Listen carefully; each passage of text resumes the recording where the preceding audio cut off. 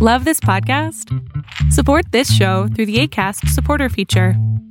It's up to you how much you give, and there's no regular commitment.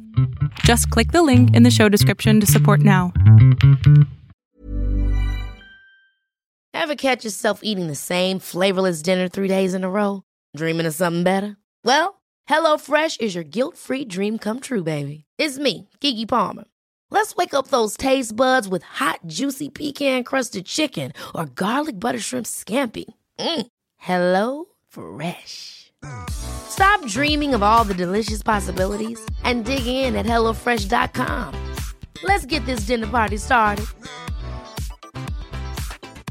Hiring for your small business? If you're not looking for professionals on LinkedIn, you're looking in the wrong place. That's like looking for your car keys in a fish tank. LinkedIn helps you hire professionals you can't find anywhere else, even those who aren't actively searching for a new job but might be open to the perfect role. In a given month, over 70% of LinkedIn users don't even visit other leading job sites. So start looking in the right place. With LinkedIn, you can hire professionals like a professional. Post your free job on linkedin.com/achieve today. You're listening to a Big Heads Media podcast. Tonight, Bigfoot, finally. Oh, and it's the beginning of Season 3. All that and more on Small Town Secrets.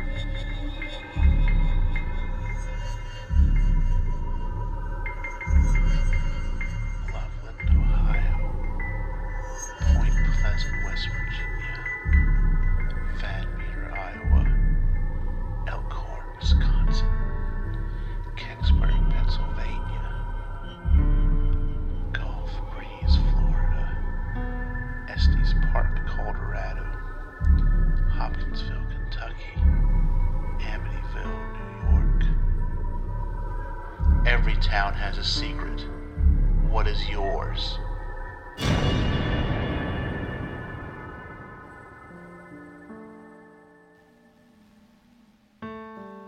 Hello, everyone, and welcome to episode 1 of Season 3. This is the Season 3 premiere of Small Town Secrets, and I finally got my levels kind of back to where I wanted them to be. I've been messing around a lot with trying to record some guitar and stuff, so everything's screwed up. And I think I just got it back to a somewhat normal level to where I can get back into the groove of it. But yes, this is the first episode of Season 3, an episode long in the coming, I think. I kind of noticed at end of Season 2, I'm looking at what I have planned out. I'm like, I've done like 20 episodes of this show, and we haven't done like a Bigfoot episode yet. Or at least an episode where Bigfoot is on the featured towns of that episode. I know we've talked about it in some news stories and maybe a listener story or two, but he's never gotten a featured segment on this show, so I thought the beginning of episode 3 would be a great episode to correct that. And so that's what we're doing tonight is Willow Creek, California, which is pretty much known as the Bigfoot capital of the world, and Folk, Arkansas, which is a fantastic story, and one I think I ended up doing a lot more notes and stuff on than I originally intended, so it took a little bit to get this episode together. But this is Season 3. I'm going to concentrate this season on being a pretty diverse season. I don't think, going through here real quick, if we really have I don't even know if we double up on states or locations. I think everything, as far as I can tell... Okay, we might go to California a couple of times.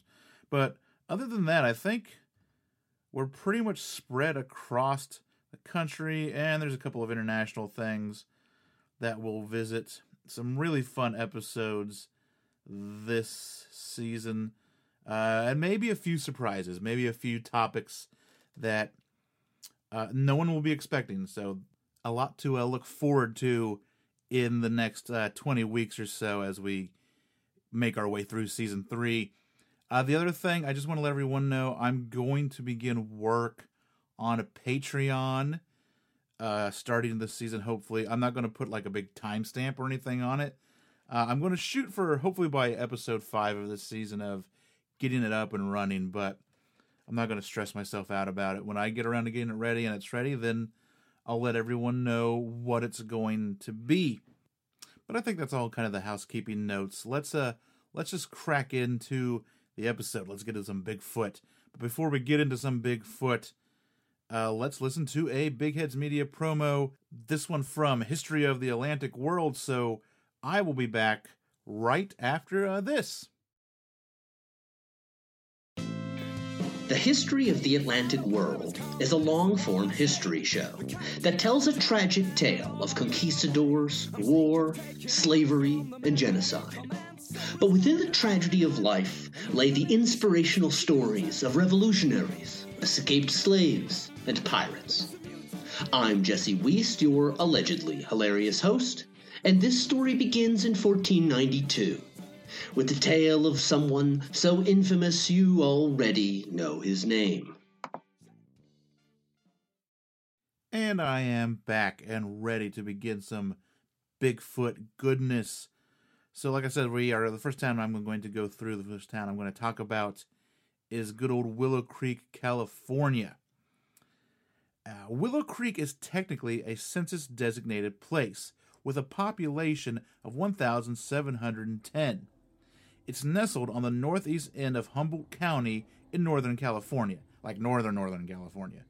Willow Creek is known as the Bigfoot capital of the world, and for good reason. Not only was the wildly controversial Patterson-Gimlin film shot there, but also tracks found in the early 1950s would lead to the term Bigfoot being coined. On the morning of July 28, 1958, Jerry Crew started his long 2.5-hour commute from his home in Saylor, California. He was working on a years-long construction project in the Shasta Trinity National Forest, close to the Willow Creek area. Most employees had set up temporary housing on the site so they could be more close. Jerry had opted to drive there and back for the week, so he'd drive there on the week, stay for the week, come back on the weekends. He had many obligations to his community up in Saylor, so he didn't want to give those up, and that's why he made the commute. As Crew approached his bulldozer that morning, he noticed it was surrounded by strange tracks. He didn't think too much about them at the time, but when he actually got up into the seat of the dozer and looked down at them, they seemed human-like and were very large. Crew brought this to the attention of his foreman, Wilbur Shorty Wallace.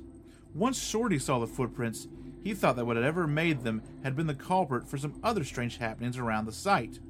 Shorty said that in another part of the construction site, a 450-pound oil drum had been thrown into a gully. And he knew that it had been thrown because, none of the foliage or the grass or anything in the gully had been disturbed. So, it didn't roll down, nothing carried it down. It was just, undisturbed gully and then oil drum at the bottom of the gully. A 700-pound spare tire had also been tossed into a ditch. Once word got around, other employees started coming forward, also reporting large footprints. Crew made plaster casts based off the suggestion and instruction of a taxidermist named Bob Titmus. His story and pictures of Crew and his plaster cast were published in the Humboldt Times, and the writer of the article, Andrew Genzoli, used the term that many of the construction workers had started calling the creature that made such big feet. They called it, of course, Bigfoot. That's not the end of the story of the Bigfoot tracks. In 2005, the sons of a noted practical joker and logger, Ray Wallace, came forward after his death and claimed that it was their father who had made the tracks that Jerry Crew found. The son said he used stompers, wooden carved feet he wore much like snowshoes, to make the tracks. So could it all have been a hoax? Perhaps not. There are many discrepancies between Wallace's stompers and Crew's cast. The stompers do not seem to match the shape of the plaster cast, and I've got a picture that'll be in the show notes, and you can see it. It's a not like a completely different shape, but you can see that they are not the same in the least. The details, such as dermal ridges and the depth of the tracks, could not have been recreated with a wooden carving. So what this is kind of positing is that dermal ridges are really hard to fake. They're the little round, little tracks that you have in your fingerprints and your toes and everything. So, one, no one ever thinks to do that when they're making fake tracks, and two, it's time consuming and hard to do. The other thing is that these tracks were deep enough that they had to have been made by something heavy. Something much heavier than a normal, a guy. So whatever made them was weighed enough to press down so far into the dirt to make these tracks.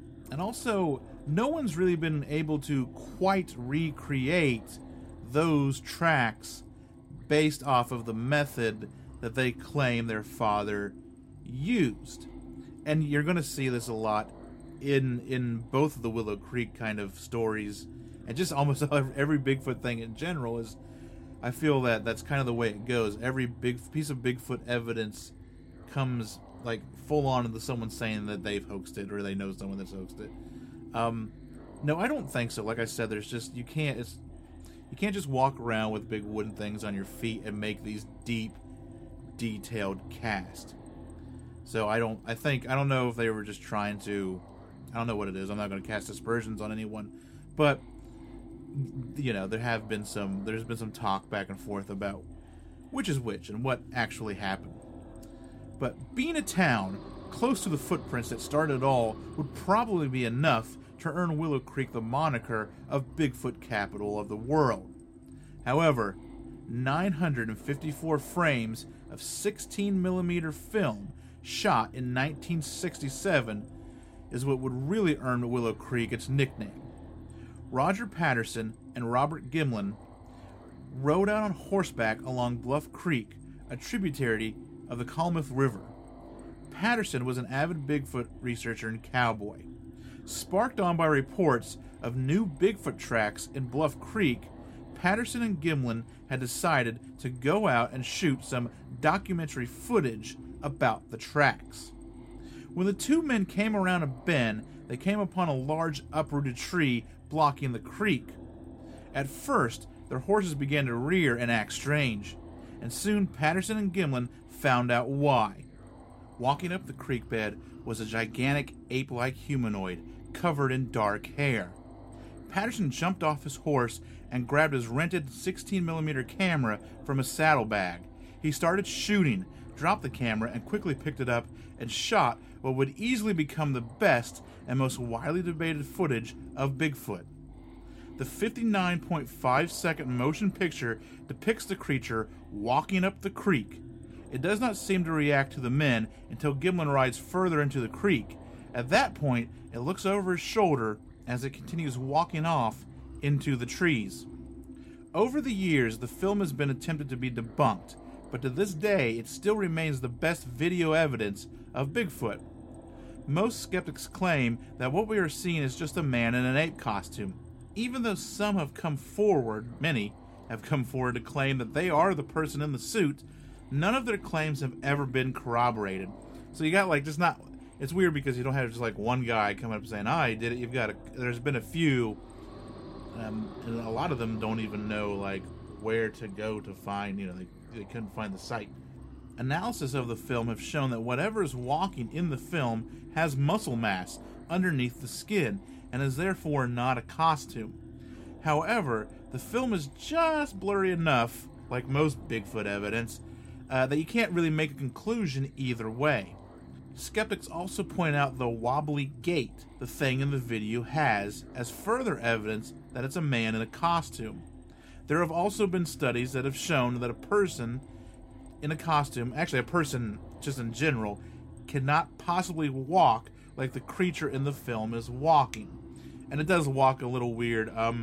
There's a great episode of Monster Quest. It's season 1, episode 5, which is the Bigfoot episode, which is weird because it's not the first Bigfoot episode, but that's the one they just call Bigfoot, where they do a study, and they cannot get someone to recreate the walk. He's hunched over and he's got, he just can't do it. And, they always say that it's like a wobbly gait and that it's, look at this guy, he can't walk very well in the costume. But when I look at the film, yeah, it walks funny, but it doesn't seem to have any trouble walking. It's walking very smoothly, very casually. It's just walking different. So, I kind of lean towards it. I think that this footage is genuine. Patterson quickly partnered with his brother-in-law, Al D. Atlee, to take the film on tour in order to raise funds for more thorough research of the creature.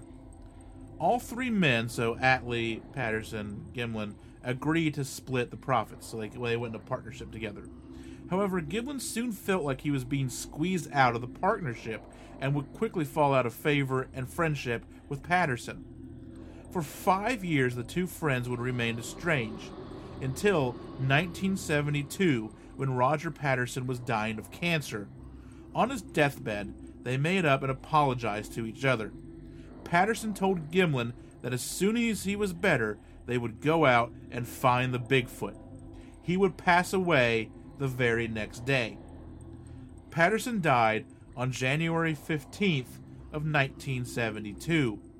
Gimlin, who until recently stayed out of the spotlight, still carries the torch of the story and the incredible footage. If you get a chance to visit Willow Creek, make sure to stay at the Bigfoot Hotel and check out the Bigfoot Museum and shop around at Bigfoot Books. And make sure to take a hike at Six Rivers National Forest. Who knows what you'll see? But that's, one, it's not just a story of Bigfoot, it's a story of friends and coming together and just, not letting something get between you. But, like I said, Gimlin, he kind of stayed out of the spotlight until very recent, until 2005-ish, where he's done some interviews, and he still, he, for the most part, he maintains his story. He, he carries the torch. Patterson did self-publish a book about Bigfoot with a bunch of hand-drawn maps and stories taken from newspapers and stuff around the time, which I would love to get my hands on. So that's something I think I'm going to try to track down. It was published in the 60s, I think, and then republished in 2005 under a different title and had some more stuff added to it. But that's the story of really what kicked off the Bigfoot craze. And just like the UFO thing, you can track it to this point in time, but as we know now, there's so many more sightings and encounters that happened, before this that help, I think, substantialize it, because you can sit there and go, oh yeah, this, this was hoaxed, but what about all the sightings and stories that came before this? Like I said, he wrote, in quotation marks, a whole book based off of newspaper clippings that he had of other sightings that, predate this stuff. So, make what you will of it, but I think there's a lot more to it being maybe a substantial video than it being a hoax, and that's what it is, and that's why we know Willow Creek today, and they've really clung to it. Our West Coast correspondent, Taylor he sent me a bunch of photographs, a bunch of pictures, a bunch of pictures of when they went on vacation up there, which I think I'll probably make a nice beefy Instagram post of some of the more choice photos. So thanks for that, and we'll post those on Instagram, stscast.gram, is the Instagram handle if you're looking for it. But let's move on to Arkansas and Boggy Creek and Folk, Arkansas, and there's a couple of other towns and a couple of other names in there too, for another exciting hairy hominid tale, the Beast of Boggy Creek, or the Folk Monster, whichever you want to call it.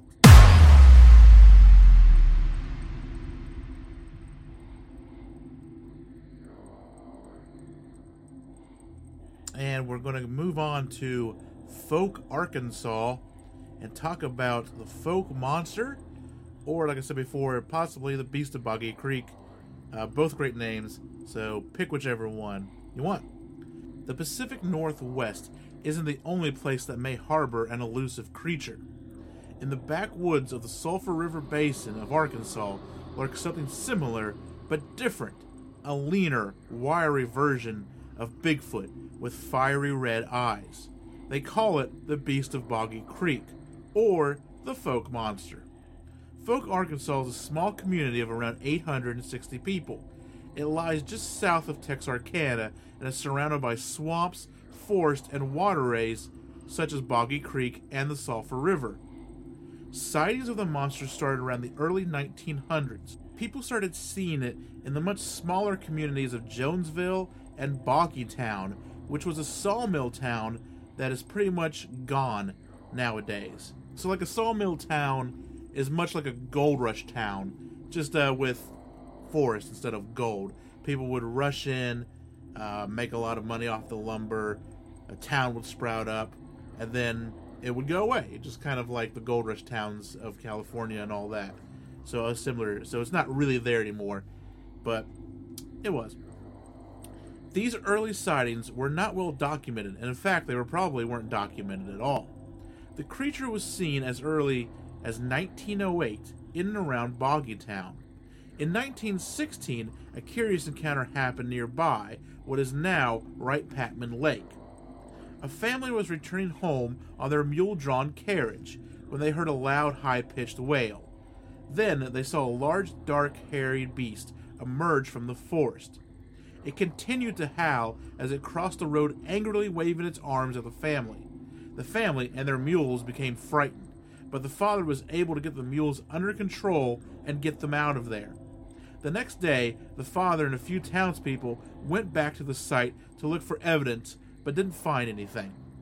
There would be sightings all throughout the early decades, but it wouldn't be until the late 60s and early 70s that the Folk Monster would become the legend it has grown to be. In 1965, Lynn Crabtree, a boy of 14 at the time, encountered the monster while squirrel hunting one evening. He heard the sounds of horses, which he knew belonged to the neighbors, and this was nothing out of the ordinary. Then he heard a new noise, a noise that sounded like a dog howling. Lynn walked towards the sound, thinking the dog may be in distress. To his shock, it was no distressed dog. What Lynn Crabtree saw was a 7-foot bipedal creature covered in reddish-colored hair and a brown nose close to its face. The creature seemed agitated, and when it saw the boy, it began stalking towards him. Lynn let loose a burst of squirrel shot, aiming at the thing's head. The shot seemed to do nothing, and the beast continued towards the boy. Lynn let off 2 more shots before running back to the homestead. His father, Smokey Crabtree, ventured outside to investigate, but only found squirrel shot in some of the surrounding trees. It would soon come to light that Lynn wasn't the only Crabtree to see the thing. Fred Crabtree also claimed to see a similar creature months earlier near Jonesville. James Crabtree, Lynn's uncle, said he saw the beast a decade earlier. Crabtrees had once lived in Boggytown in its heyday. Even Smokey Crabtree would go on to be an advocate for the creature, even though he would never see it himself. It would seem that the Beast of Boggy Creek was a Crabtree family tradition. After Lynn's encounter, other townspeople would start showing up at the Crabtree's property, offering to help find the monster. Armed with guns and dogs, the posse searched the property, but came up empty-handed. The group were able to get something to call back to them using a wounded rabbit call. But that was about the only evidence they found, and they didn't record it. The Crabtree sightings would stir stories among the locals of Folk and Jonesville. However, in 1971, another set of sightings by another family would take the story national. On the night of May 2nd, 1971, the Ford family, who had just moved into their new home 5 days prior to the incident. The incident started that night when Elizabeth Ford saw a hairy hand coming in through her window. She said she also saw fiery red eyes, and that it didn't make any noise except for breathing. Bobby Ford, his brother Don, and another man named Charles Taylor found the creature near the back of the house. They fired at it several times with a shotgun and then called Ernest Walraven, the Folk constable. Walraven came out with another shotgun and a spotlight. The group of men once again found the beast near the back of the home. They fired at it and thought they saw it fall. After that, they heard screams from inside the house. Bobby Ford ran back to the home and got up the back steps, where he was grabbed by the creature and they both stumbled to the ground. After a short struggle, the creature ran off into the nearby woods. Bobby was taken to nearby St. Michael Hospital, where he was treated for mild shock and some scratches. The next day, the Fords and Walraven found pieces of metal that surround the bottom of the house had been torn away. And I think the reason why the Ford kind of story really blew everything up is because you had some physical evidence. You had that damage to the house. You had a lot of eyewitnesses. You've got you've got the police. You've got the constable who saw it too, and also the fact that he went to the hospital and he was treated for scratches and all of that. After the Fords' encounter, a radio station, KAAY, offered a $1,090 reward for capture of the monster. Then a local man by the name of Ray Scoggins offered his own $200 reward. The reward went so far as to have a committee of city officials verify if the creature that was caught was valid. Then, on June 15th, large three-toed tracks would be found in a soybean field owned by Willie Smith. Many showed up to investigate the tracks, including Ernest Walraven, Willie Smith, Jim Powell, the journalist who started covering the story beginning with the Ford encounter, and even Smokey Crabtree. The 13.5-inch tracks meandered through the bean field for about 150 yards before disappearing. Powell thought the tracks were rather dubious, however, since whatever made them seemed to have taken careful care not to step on any of the beans. The Fords' encounter, the tracks, and the reward made the folk monster national news. Just like the Mothman of Point Pleasant, hunters, monster seekers, and others swarmed onto the small town to claim either a sighting of the creature or claim the reward itself. After a few years of this increased tourism, nothing was found. I think there were other tracks found, because if you read the great book by Mr. Lyle Blackburn, which is what I use for most of this research, The Beast of Boggy Creek, he talks about how there were some 3-toed tracks found and some 5-toed tracks found. My little interesting theory on that is that perhaps there were a couple of these monsters, and maybe one lost a couple of toes, say like in a bear trap or something, or maybe it's just a deformity, or it might just be a couple of hoaxers trying to get their piece of something. So maybe some of the tracks are real, some of the tracks are not. People looking for the creature and or easy money weren't the only ones who came to Folk, Arkansas. In 1972, a former advertising man turned filmmaker, Charles B. Pierce, came to town. Using a documentary style and a script based off of many encounters around the area, and even witnesses and townspeople as actors, including Smokey Crabtree as a sort of an advisor, he made The Legend of Boggy Creek. The film would go on to become a cult classic, and I haven't seen it, but after researching this case and reading the book, I'm going to find some time to give that a watch. The Crabtree and the Ford encounters were not the only sightings that happened around the time. On May 24th, 1971, 3 people would be driving near Boggy Creek one night. Mr. and Mrs. D.C. Woods and Mrs. R.H. Sedgas. Suddenly, a giant monkey-like creature ran across the road close to the car before disappearing into the forest. The Woods had lived in the area for years and were respected by the community, which led credence to their story.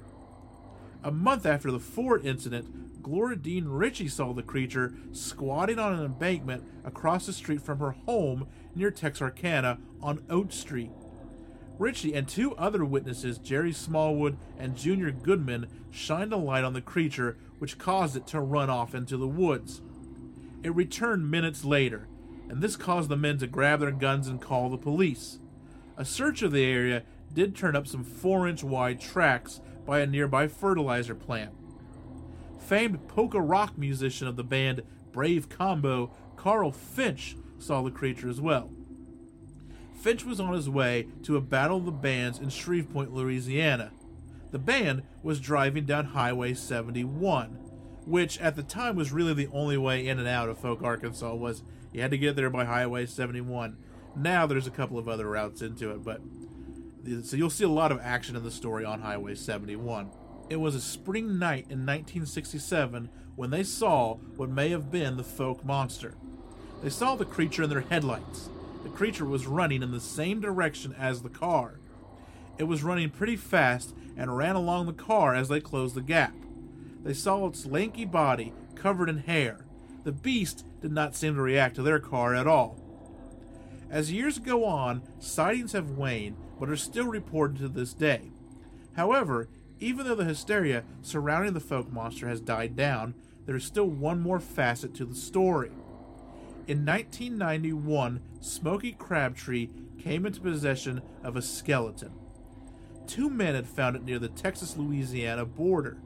The headless and skinless remains were that of a large creature.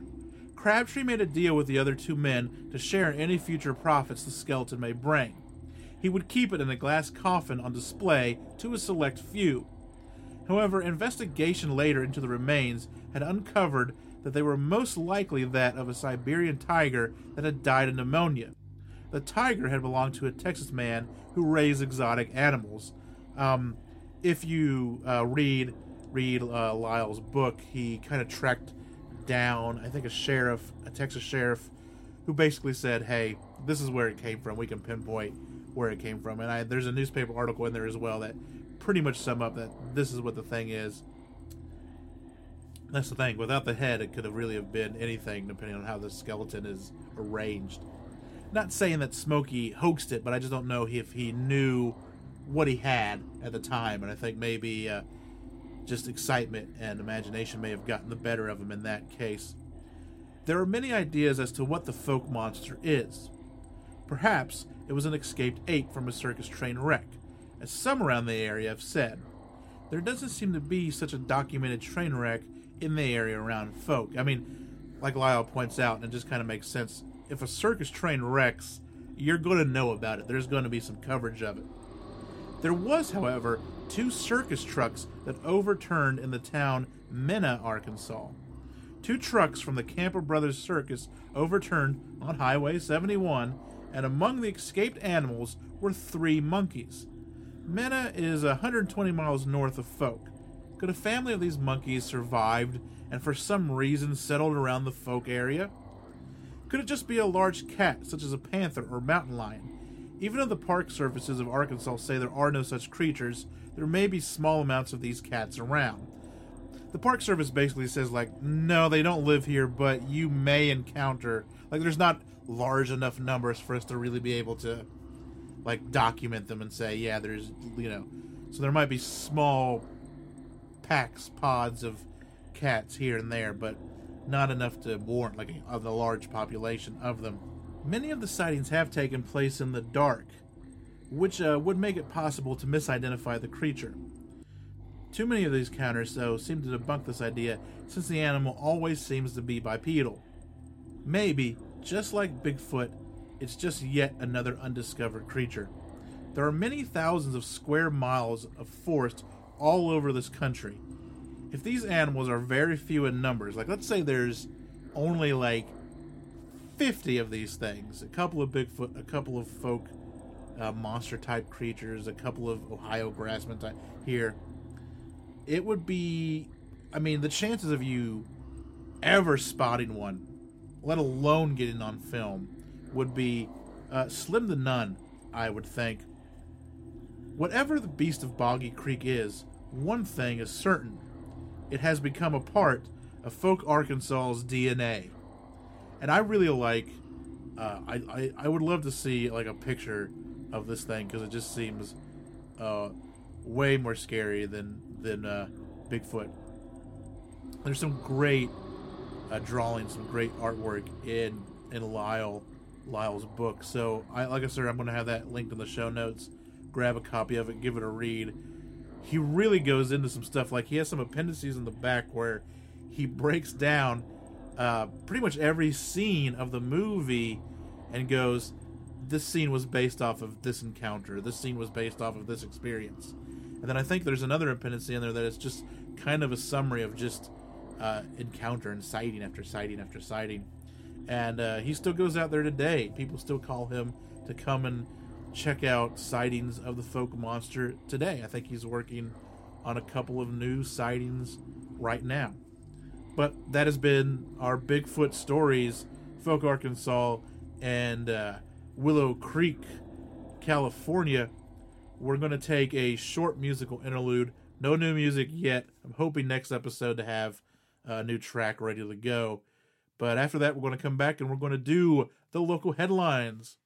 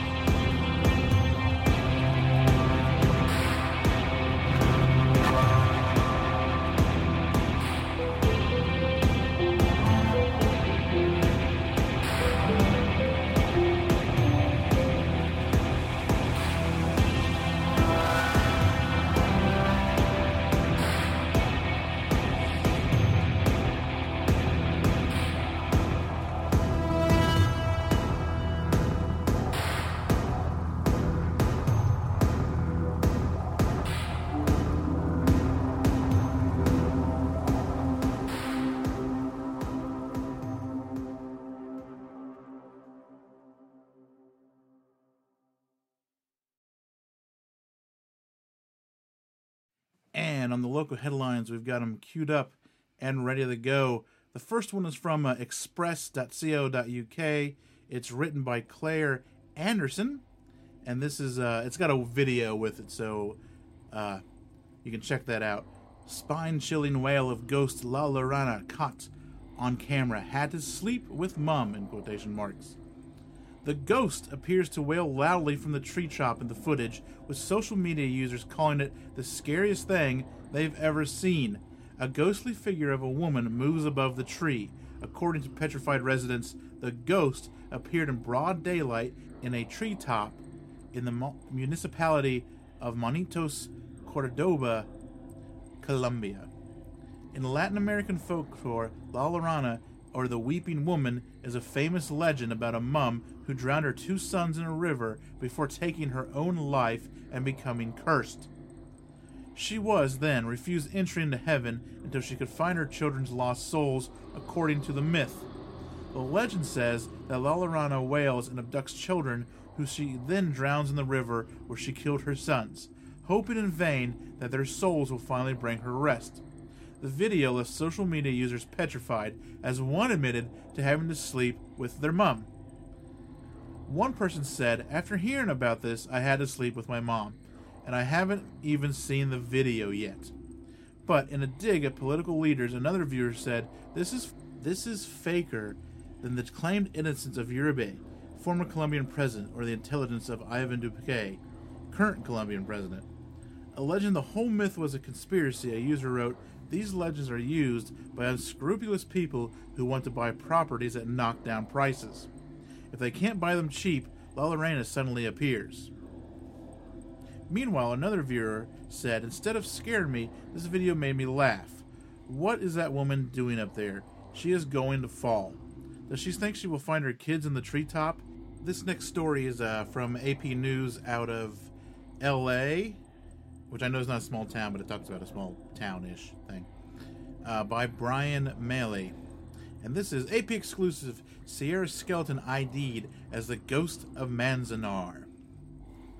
Los Angeles, AP. A skeleton found by hikers this fall near California's second highest peak was identified Friday as Japanese-American artist who had left the Manzanar internment camp to paint in the mountains in the waning days of World War II. The Inyo County Sheriff used DNA to identify the remains of Gaiichi Matsumura, who succumbed to the elements during a freak summer snowstorm while on a hiking trip with other members of the camp. Matsumura had apparently stopped to paint a watercolor while the other men, a group of anglers, continued toward the lake to fish. His body wasn't found for another month, and the tragedy was overshadowed in the immediate days after his August 2nd, 1945 disappearance, when the U.S. dropped the first atomic bomb, hastening Japan's surrender in the war. Matsumura was one of the more than 1,800 detainees who died in the 10 prison camps in the West, though it's one of the more unusual deaths. While his burial in the mountains was well known among members of the camp and his family, the story faded over time, and the location of the gravesite in a remote border-strewn area 12,000 feet above sea level was lost to time. Lori Matsumura, the granddaughter who provided the DNA sample, was surprised when Sergeant Nate Durr of the Inyo County Sheriff's Office contacted her to say they believed her grandfather's remains had been discovered. After all, he had been found nearly 75 years ago and buried. It was a bit of a rediscovery, she told the Associated Press. "We knew where he was approximately because we knew the story of what had happened, so we knew he was there." As a girl, she was haunted by a photo her grandmother showed her of the pile of stones where her grandfather was buried beneath, a small marker in the remote mountains. Once in a great while, she would bring it out and say, "Oh, this is all they could bring of your grandfather." And my aunt would be, "No, don't show her that picture," Matsumura said. "It did scare me, like, oh my god, that's my grandfather under there?" Her aunt, Kuze, told her that her grandfather was known as the Ghost of Manzanar. To this day, it seems like he's not passed away, Kuze, who died 2 years ago at 83, told Manzanar National Historical Site. "It seems like he's gone someplace because I didn't see his body." It was on accident on October 7th that Tyler Hoffner and a friend stumbled upon the remains on their way to the top of Mount Williamson. The two were off course on a crude route through a jumble of granite boulders in a basin of lakes when Hoffner looked down and saw what looked like a bone. Earlier in the day, the men had discovered a pile of bones beneath Shepherd Pass, where a herd of migrating deer had plummeted to their death 2 years earlier on a steep, icy slope. At first, Hoffner thought the bone was more animal remains, but upon closer inspection, he realized it was a human skull. Hoffner and Brandon Folan moved the rocks and found an intact skeleton with a belt around its waist and leather shoes on its feet. The arms appeared to be crossed over the chest. Hoffner posted about this find on Facebook forum, describing inaccurately that the skull appeared to be fractured and the shoes were the type worn by rock climbers. He suggested it was a case of foul play. When contacted by AP, the sheriff's office said that there were no signs of a crime, They said it was a mystery, though, because they had searched records of missing reports going back decades and said no one was known to be lost in the area that would fit that description. What officials didn't say, though, was that by the time they had retrieved the bones by helicopter, they had already had a hunch it was Matsumura. While his story was little known, it got renewed attention when the Myanmar Fishing Club documentary film came out in 2012. Director Kori Shizuoka told the story about intrepid prisoners who would escape from the camp at night and slip in the mountains to fish for trout, sometimes for weeks at a time. A segment of the film on Matsumura's death didn't make the final cut. Still, Shizuoka often addressed the tragedy at the many screenings where he spoke and the story became more broadly known. In the final year of the war, the guard towers were no longer manned with armed soldiers and the people were free to leave the camp. The Matsumuras, like many others, had no home or businesses to return to, so they remained behind. When a group of fishermen planned to hike to the chain of lakes in Williamson Bow, Matsumura insisted on tagging along. The trip leader didn't want Matsumura, 46, to join them because he was older and not in great physical shape, but he eventually relented, Shizuoka said. The group of 6 to 10 men headed into Sierra Nevada on July 29th, 1945. At some point in the demanding trek, Matsumura stopped to paint a watercolor and said that he would catch up later. A freak snowstorm blew in, and the fishermen retreated to a cave. When the weather cleared, they searched fruitlessly for Matsumura. 3 later, search parties from the camp also failed to find him. During that period, his wife, Ito, worried so much that her hair turned the color of snow, according to Kuze, who was 10 at the time. I felt sorry for my mom, Kuze told the National Park Service. She couldn't eat or anything. She had black hair and it turned white all of a sudden. Matsumura's decomposing remains were found a month after he was lost by the hikers from the nearby town of Independence. Members from the camp then hiked back up to bury him in a mountainside grave under a sheet his wife provided, according to the Park Service. Atop the granite stones placed on his body was a granite column with a paper note attached to mark the site in Japanese characters. It gave his name, age, and said, "Rest in peace." The burial party brought back clippings of his hair and fingernails, a Buddhist tradition when a body can't be returned, for a ceremony at the camp.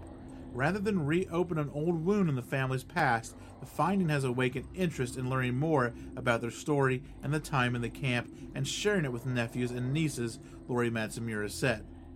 Until she recently saw a photo of the search party, Lori Matsumura never knew her father, Masuri, had played a role in looking for his dad. Her father never talked about the experience, and she now regrets not pressing him for more information. Like many who endured the hardships and humiliation of one of the darkest chapters of U.S. history, when more than 110,000 people of Japanese descent, 2/3 American citizens, were imprisoned because of fear they would remain loyal to their ancestral homeland, Masuri Matsumura seemed bitter and rarely spoke of the camp. Lori Matsumura said, he had been close to graduating from high school when his family was sent to Myanmar. After his father's death, Masuri Matsumura had to support his mother and 3 siblings when they returned to Santa Monica. He had to take a job as a gardener, as his father had done. Kuze Matsumura said her mother, widowed at 43, worked 2 or 3 jobs, according to the oral history she gave Manzanar. Ito Matsumura was 102 when she died in 2005. She was buried with a lock of her husband's hair and his name on her gravestone. Most of what Laura Matsumura knows of the camp came from her grandmother and aunt who lived across the street from a little home where she grew up in Santa Monica. Now that her curiosity has been sparked, Lori Matsumura has no one to ask about their experiences in camp or impact of her grandfather's death on the family. Her father died last summer at age 94, the last of his generation. I wish we would have dug a little deeper and found out more stories from my dad, she said. He didn't talk about it much. I wish I would have asked him more questions. And it's Manzanar. I think I was saying Myanmar a lot, but the little camp was called Manzanar. And this last one is from Reuters in Denver. Is there an author on this story? Let me get out of reading mode here. Yes, Keith Kaufman is if you've been keeping your ear to the stuff we talk about on the show, you might have heard about this. FAA probes clusters of mysterious drones flying over Colorado. The Federal Aviation Administration has launched an investigation into nighttime sightings of unidentified drones flying in formation over rural northeastern Colorado and southwest Nebraska over the last 2 weeks, the agency said on Tuesday. The cluster of drones, technically known as unmanned aircraft systems, have been spotted in at least 4 counties in Colorado, garnering national media attention. FAA spokesman Ian Greger said in a statement emailed to Reuters that multiple FAA divisions and government agencies are investigating these reports, adding that the agency does not comment on the details of its open investigations. No private companies nor government agencies have claimed the drones. The Phillip County, Colorado Sheriff's Office said in a December 20th Facebook post it was investigating multiple reports of drone sightings in the county over the last week. On that day, deputies from Phillips and Yuma counties tracked over 16 drones between the 2 counties.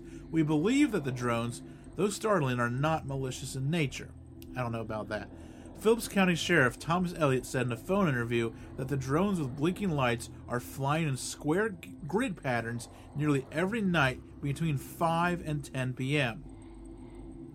and appear to be widening their path. They now have moved into Morgan County, Colorado, and have been spotted in Perkins County, Nebraska, he said. Elliott said that he had spoken to an FAA investigators about whether the agency could determine if the aircraft were being used to map the area for possible oil and gas exploration purposes.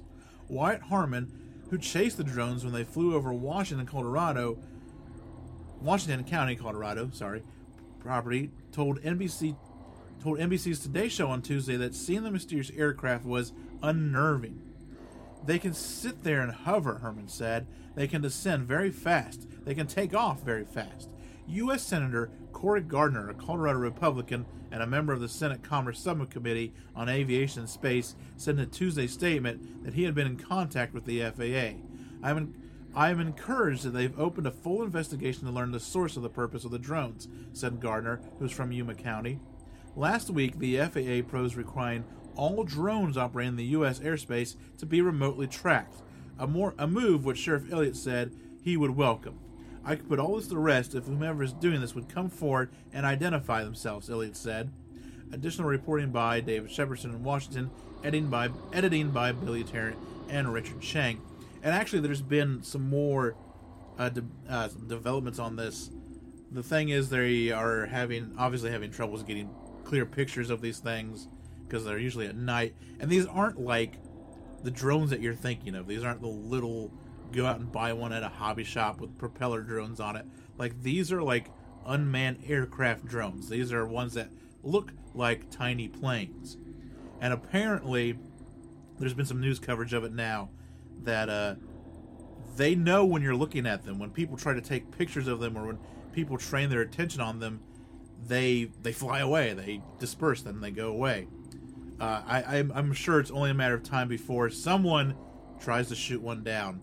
So we'll keep an eye on that and see if that comes to happen. And that has been this episode's Local Headlines. We'll be back very shortly with your small town secrets and the end of this episode.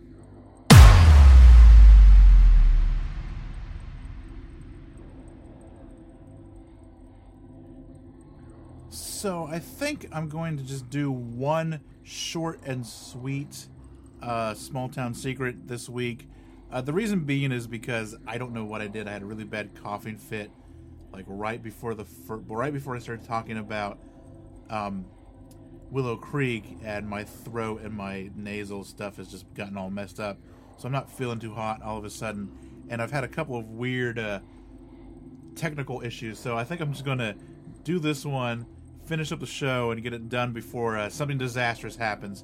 But I'll save the other one that I had, which is actually kind of long and involved, and I think I can actually dig into it a little more and have a really juicy Your Small Town Secret for episode 2. So, just going to do a real quick one from Columbia, Pennsylvania. This was given to me by Andrew Gable of the Forgotten Darkness podcast. He gave it to me over Instagram. Really simple, he just said, we have the Albatwitches in Columbia, Pennsylvania. Dwarf Bigfoot, basically. And I've heard of the Albatwitches before, and I actually have a great little book. I've mentioned it before on the show, Chasing American Monsters by Jason Offutt. And I grabbed that book. I was like, I bet they're in here. And sure enough, when I got to the Pennsylvania chapter, they were. So I used some information from that and some other stuff and just cobbled together a little thing about what Albatwitches are. The Albatwitch, or apple snitch, has been described as a 4-foot, ape-like creature that enjoys stealing and throwing apples at people. Sightings of the tiny Bigfoot creatures are as old as the state itself. However, there were many sightings starting in the 50s and going on through the 70s, so sort of a Albatwitch flap, if you will, a 20-year-long Albatwitch flap. Columbia even holds an annual festival known as Albatwitch Day, which I think they hold in October, so it's already passed. But if you find out, you can just Google Albatwitch Day, you'll find their website, and they're already planning for this year. So I'm just going to do, like I said, that one little small one, and there's a great one from Bardstown, Kentucky that Richard Caldwell sent me. That's kind of involved, like I said, but I think this will give me an opportunity to really dig into it, and I'm going to save that, and I'll do that one next episode. But that has been a truncated version. I apologize, but a segment nonetheless. And I think that's going to do it for this episode of the show. So once again, thank everyone. I just want to thank everyone for listening and continuing to listen and getting us here to season 3 of the show. Like always, if you have a small town secret to share, anything, a local legend like the Albatwitches, a UFO story, a Bigfoot story, a personal encounter, a haunting, a true crime thing, whatever. There's a lot of ways to get it to me. You can go to stscast.com, scroll down the bottom of the main page. There's an email form there. You can send it in that way. Also on that page is links to everything. The Facebook is on there, the Twitter. I'll get into that in a minute. You can also grab merch from the site. You can look at show notes from the site, pictures, all of that great stuff. You can also, like I said, get on social media. I am on Twitter, most active on Twitter and Facebook. Both of those are at STScast. And Instagram is different. It is at stscast.gram. You can get at me on social media with your story if you would like. There is also a subreddit, r/STS Listener Stories, that if you want to go the Reddit route, you can get on there and post your story. And yeah, a lot of ways to get it in here so that we can get it on the show. And I think that'll about do it for episode 1 of season 3. I'll be back in a couple of weeks with another episode. Until then, remember, every town has a secret. What is yours?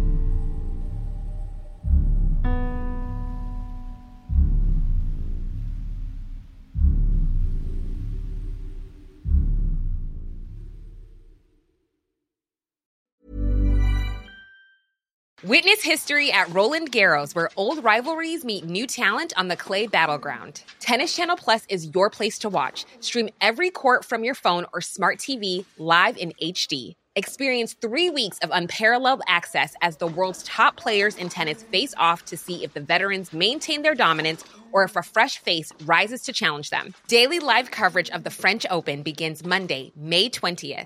Stream it now with Tennis Channel Plus to be there when it happens. Hey, it's Danny Pellegrino from Everything Iconic. Ready to upgrade your style game without blowing your budget?